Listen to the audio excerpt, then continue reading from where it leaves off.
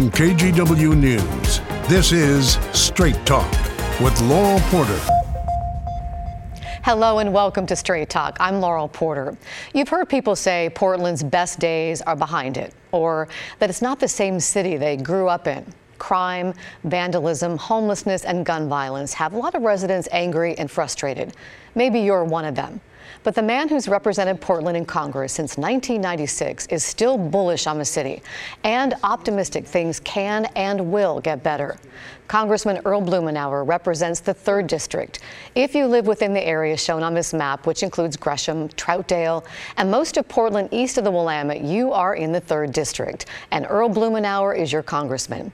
And he says he's working hard in D.C. to help bring improvements to the city and beyond. Here to tell us what he's working on and give us his insights into what's happening on Capitol Hill, we're pleased to welcome our guest, the Dean of the Oregon delegation, Democratic Congressman Earl Blumenauer. Welcome back to Straight Talk. Thanks, Laurel. It's been a while. It has been a while, but how does it feel to be the Dean of the delegation now that the former Dean, Peter DeFazio, retired? It's a little unusual. Peter is one of my best friends in Congress, and we worked together for a number of years, and I still regard him as sort of the unofficial dean. I think a lot of people probably do. Well, it's nice to see you, the new dean, here on Straight Talk. Let's talk about Portland, because as I mentioned at the top of the show, you know, a lot of people are frustrated with what they see on the streets. I'm sure you hear some of that from your constituents. You love Portland. You've lived here a long time. When you look around the city, what do you see? How would you describe the state of the city of Portland right now? Well, it's very mixed. There's no question that there's some serious problems. Part of our community is broken. I don't like what I see and how it feels. But Portland still has good boons. If you go through the neighborhoods, as I do every week, you see people who take pride in their community, who haven't given up. They're fighting to move forward, to take advantage of opportunities, and to make sure that we're not going to be defeated by these circumstances. The root of a lot of the problems we see is mental and behavioral health issues, Absolutely. Addiction, lack of access to treatment. And you convened a meeting of some 40 leaders recently. What are some of the things that you're talking about trying to do to try to address those concerns about a lack of services, a lack of access to treatment? Yeah. Well, part of the challenge is the voters have been very generous, as you know, with resources. We're probably having more opportunities to invest than we're going to have for years. But how we make that investment and a sense of urgency. Now, I make no secret of the fact that the job that the people in the county commission and the city have today is much more difficult than when I was there.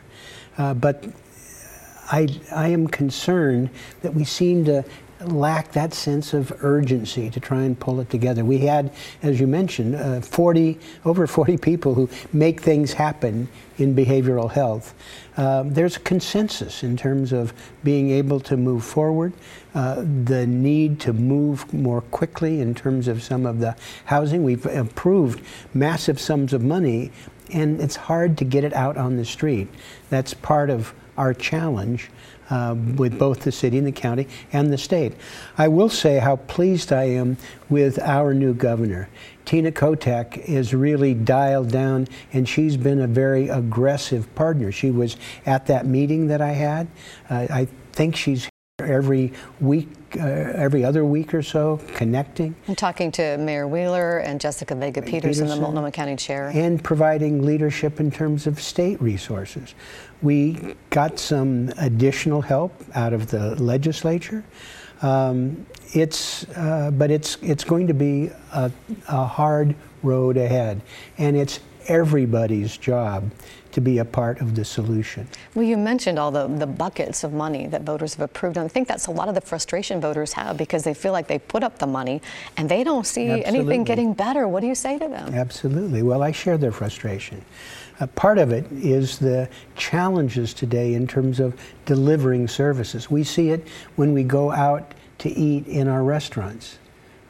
Many of them have had to reduce their hours because they don't have staff. This has been a serious problem in terms of being able to have the people to take advantage of these positions. Part of it is getting these things in the pipeline. One of the things I am very interested in doing is seeing if we can shorten some of the timetable in terms of making things happen. It is a challenge. Sometimes I think we trip over ourselves in process, and I think this is one of our greatest opportunities and difficulties, is being able to make sure we get the desired outcomes, but that we're able to shorten the amount of time that get caught up in terms of the bureaucratic process, and frankly just getting people to be able to implement our plans. A lot of people blame D.A. Schmidt for what they see on the streets, his office and him personally, for not being tough enough on prosecution. You recently met with D.A. Schmidt. What's your takeaway? I think that's decidedly unfair. I mean, he has, I have met with him frequently. He's ready to prosecute anybody that the police gives him in terms of being able to make a case. Sadly, there seems to be some lag between what we see on the street and being able to have the arrests and moving forward. Another challenge that we've got is the justice system requires that people that we arrest and prosecute have to have representation. And the public defender system has been hopelessly broken. And so you have cases being dismissed because we can't provide them with the representation. It is maddening. There are situations, and talking to the district attorney, he has some of these people under his jurisdiction, but he can't send them to jail because, again, there aren't spaces available. So we've got to make sure that all of the pieces in this convoluted process work. Representation, jail space, enforcement.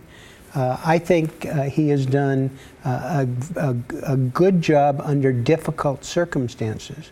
And I think it's the more people understand the restraints he's got, I think they have maybe a little more sympathy. But I understand the frustration. I want people who break the law locked up, put away. I want greater reactions and not let it drift away. But it's easier said than done. Those are tough, difficult jobs. If for folks who are interested in more about the public defender problem, we've done a lot of investigative work with Kylie Boshi, so you can take a look at that on our YouTube channel. Let's talk about safety, because we report a lot on deaths for bicycles and pedestrians out on some of our streets. And you've secured a grant for PBOT of $20 million to address safety on one of the deadliest roads, 122nd Avenue. How is that going to help? Well, part of the problem is to be able to make these big, wide, they're almost freeways, make them safer. It's not safe for people to cross. We need more signalization. We need to work to make sure that we, in some cases, narrow the road. They call it a road diet, but in terms of the configuration, so that it's safer. We've got additional resources that we're working on for 82nd Avenue. These are two of the worst streets in the entire region, and we're putting together partnerships to make a difference in terms of how they function, how they work, how they operate. You mentioned 82nd Avenue, and we're taping this on Thursday afternoon, but on Friday, you are taking the U.S. Transportation Secretary, Pete Buttigieg, to tour 82nd Avenue. Tell us about that. Yes, well, 82nd Avenue, I view it 10 miles of opportunity. It's an old, outmoded state highway that doesn't really function as it was designed. Recently, we've been able to have a transfer of 82nd Avenue to the management of the city of Portland. We've got some money invested in terms of signalization, in terms of crosswalk safety. There's an opportunity for 82nd Avenue. We could put probably 10,000 housing units along those 10 miles of opportunities if we're able to improve the safety and be able to make the investments in both the city and Clackamas County to take advantage of it.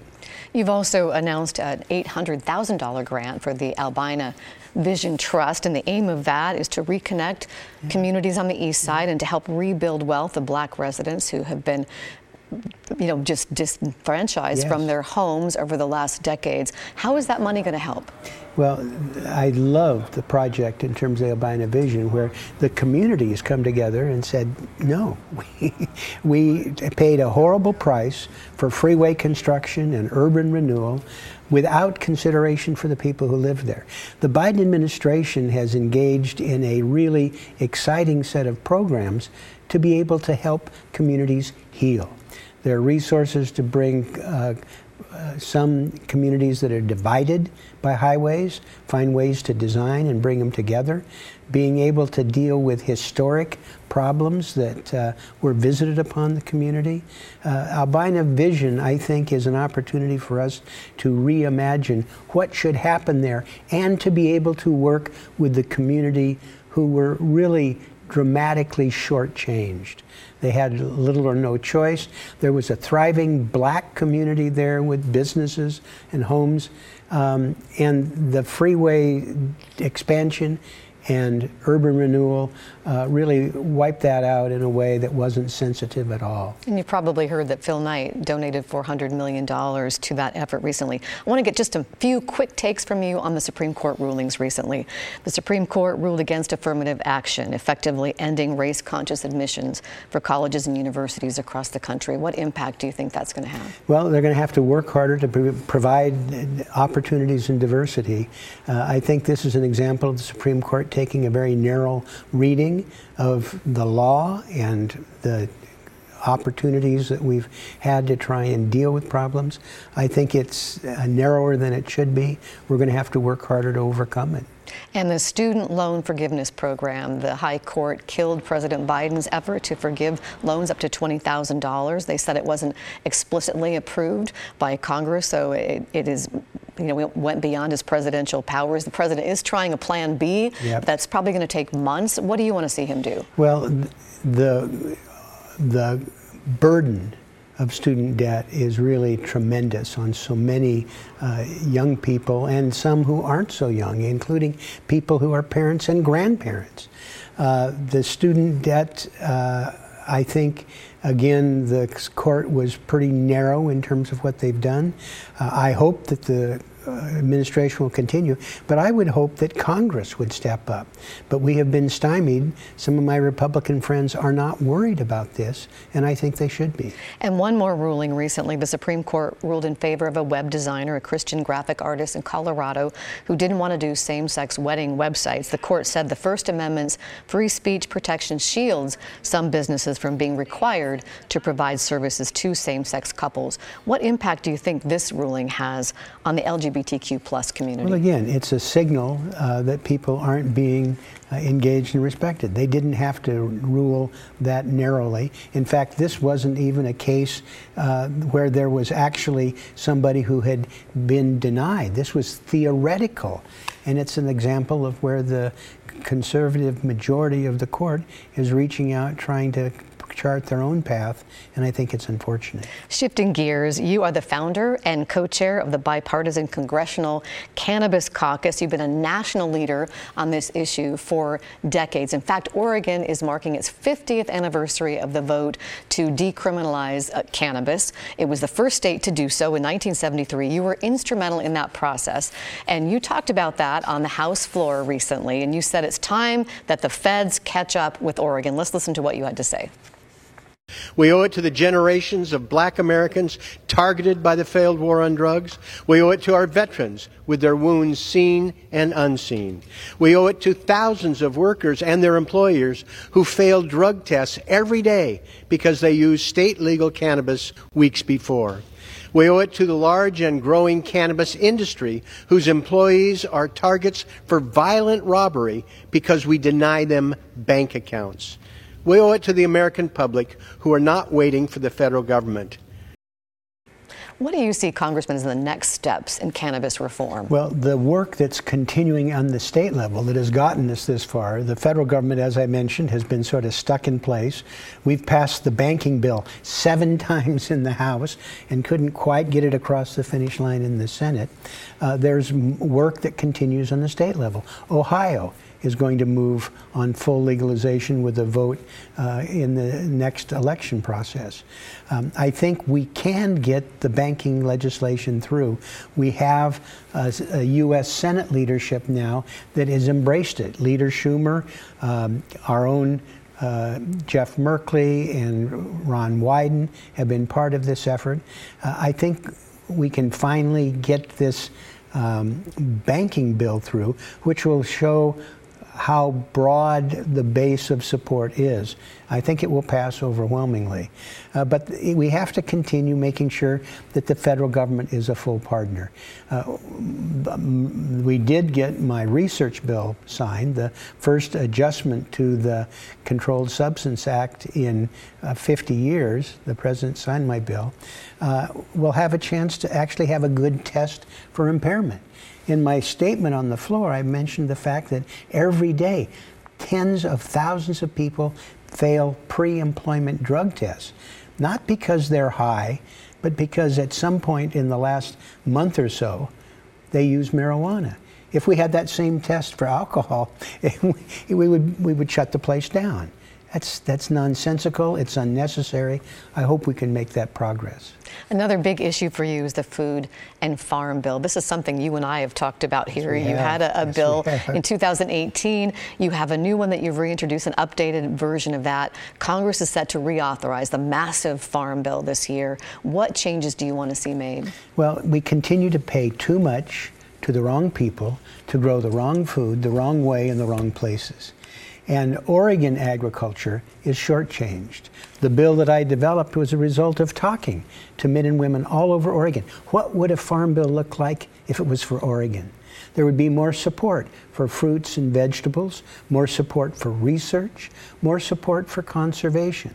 And I think we're getting to a point now where people understand the wisdom of that approach, and I'm optimistic that we're going to make some progress. Well, one of the things that came up in the debt ceiling debate was expanding work requirements for SNAP recipients. Is that something you think is going to come up again in debate on the Farm Bill? It is. They're trying to do that. I find it nonsensical that we are trying to make it harder for poor and low-income people to get access to badly needed nutrition, and yet for the last 37 years, rich farmers have received $1 million a year every year for 37 consecutive years without limits, time-wise, and the amount. That's ludicrous, and I hope we can change that. Congressman, a lot more to talk about, but we have to take a break right now. When we come back, Congressman Blumenauer has been called the biggest bike dork in Congress. A compliment. Why he thinks bikes can save the world and what he's working on to help make that happen.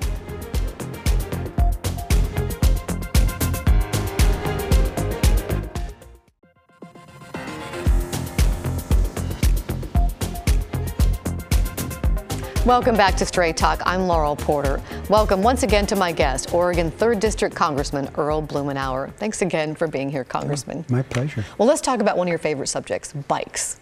I know that you bicycle to work in Congress, that you don't even have a car in D.C. You founded the bipartisan Congressional Bike Caucus to build support for the bicycling community. I heard you have 2 bikes. You wear your bicycle pin, which you have on today. It's very nice, a pink bicycle pin, if you can see it there on camera. Eventually you'll be able to see when we're out. There you go. There's a bicycle pin there.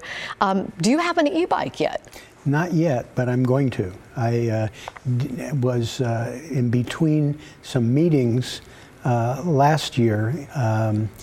My wife and I were in France. We were cycling in the countryside, and the second day I was on an e-bike, and it was really remarkable. I've done some test rides before, but just on a longer ride, it really adds a dimension.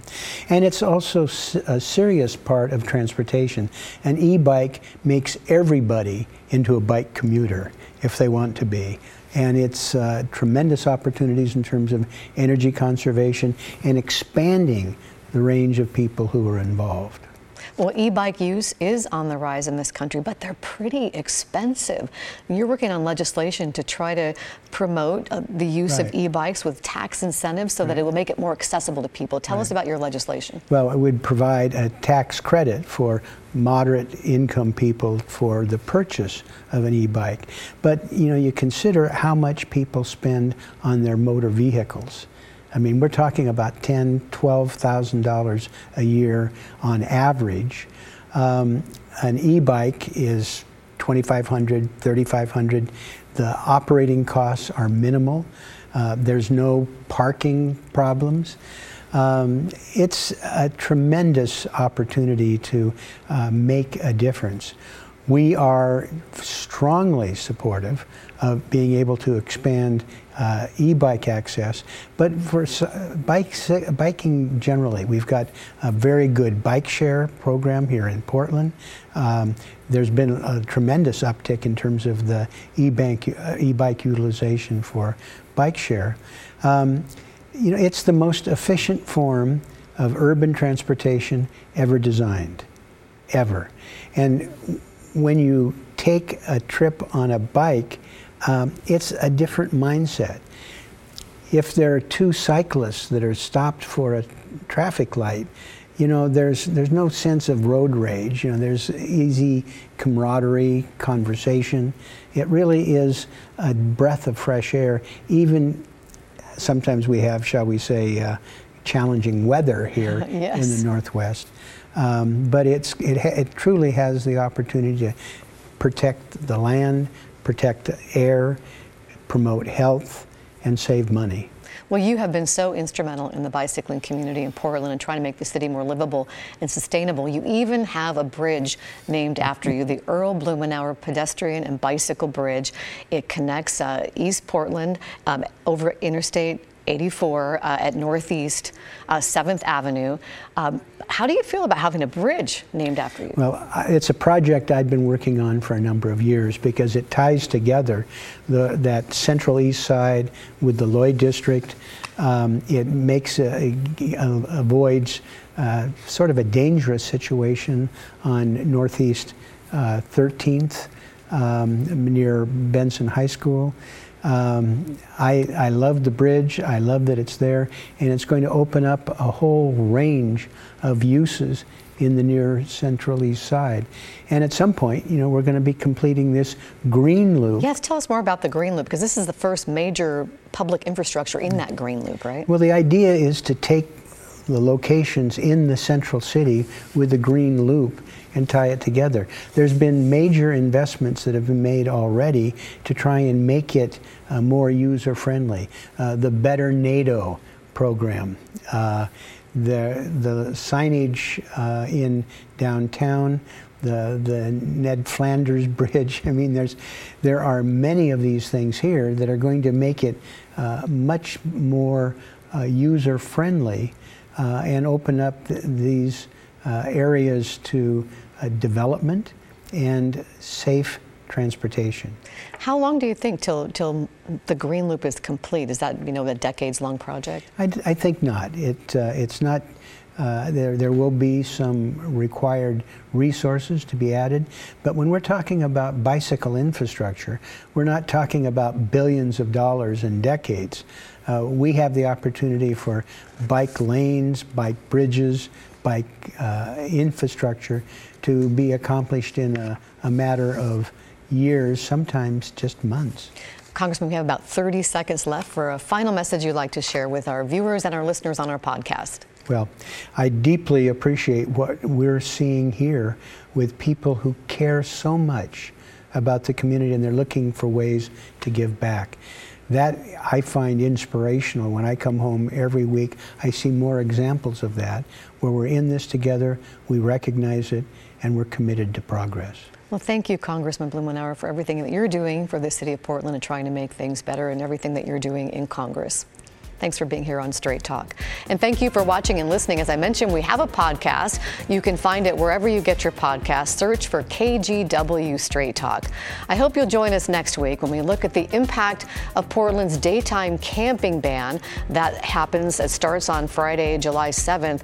The effect it will have on local shelters, service providers, and the homeless community. We have a panel that will be discussing that.